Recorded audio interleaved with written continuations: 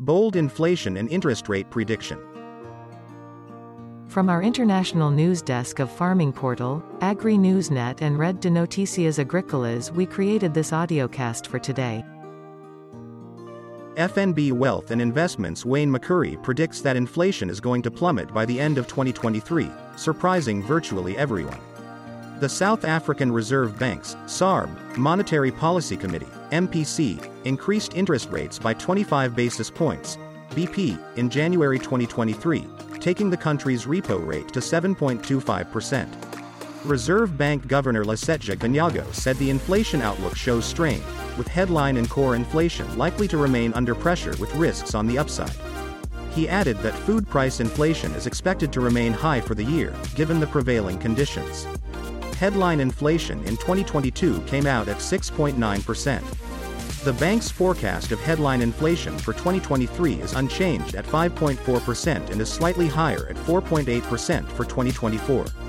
On Wednesday, the Federal Reserve in the United States also increased interest rates by 25 basis points. Federal Reserve Chair Jerome Powell said interest rates would likely end up higher than investors expected, and he pushed back on cuts that markets had priced in for this year.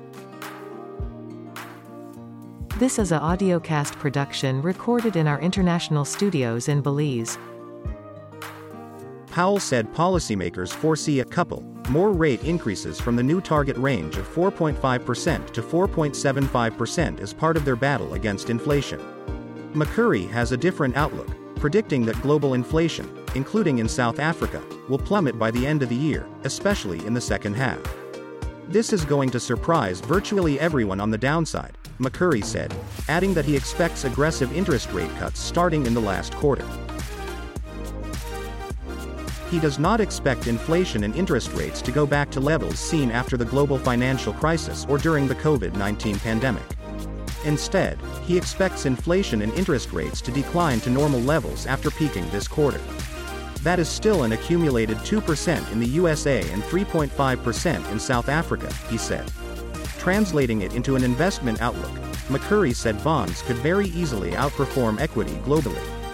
Bond yields are still high and, ignoring tax, give a great yield and a strong possibility of capital gains, he said.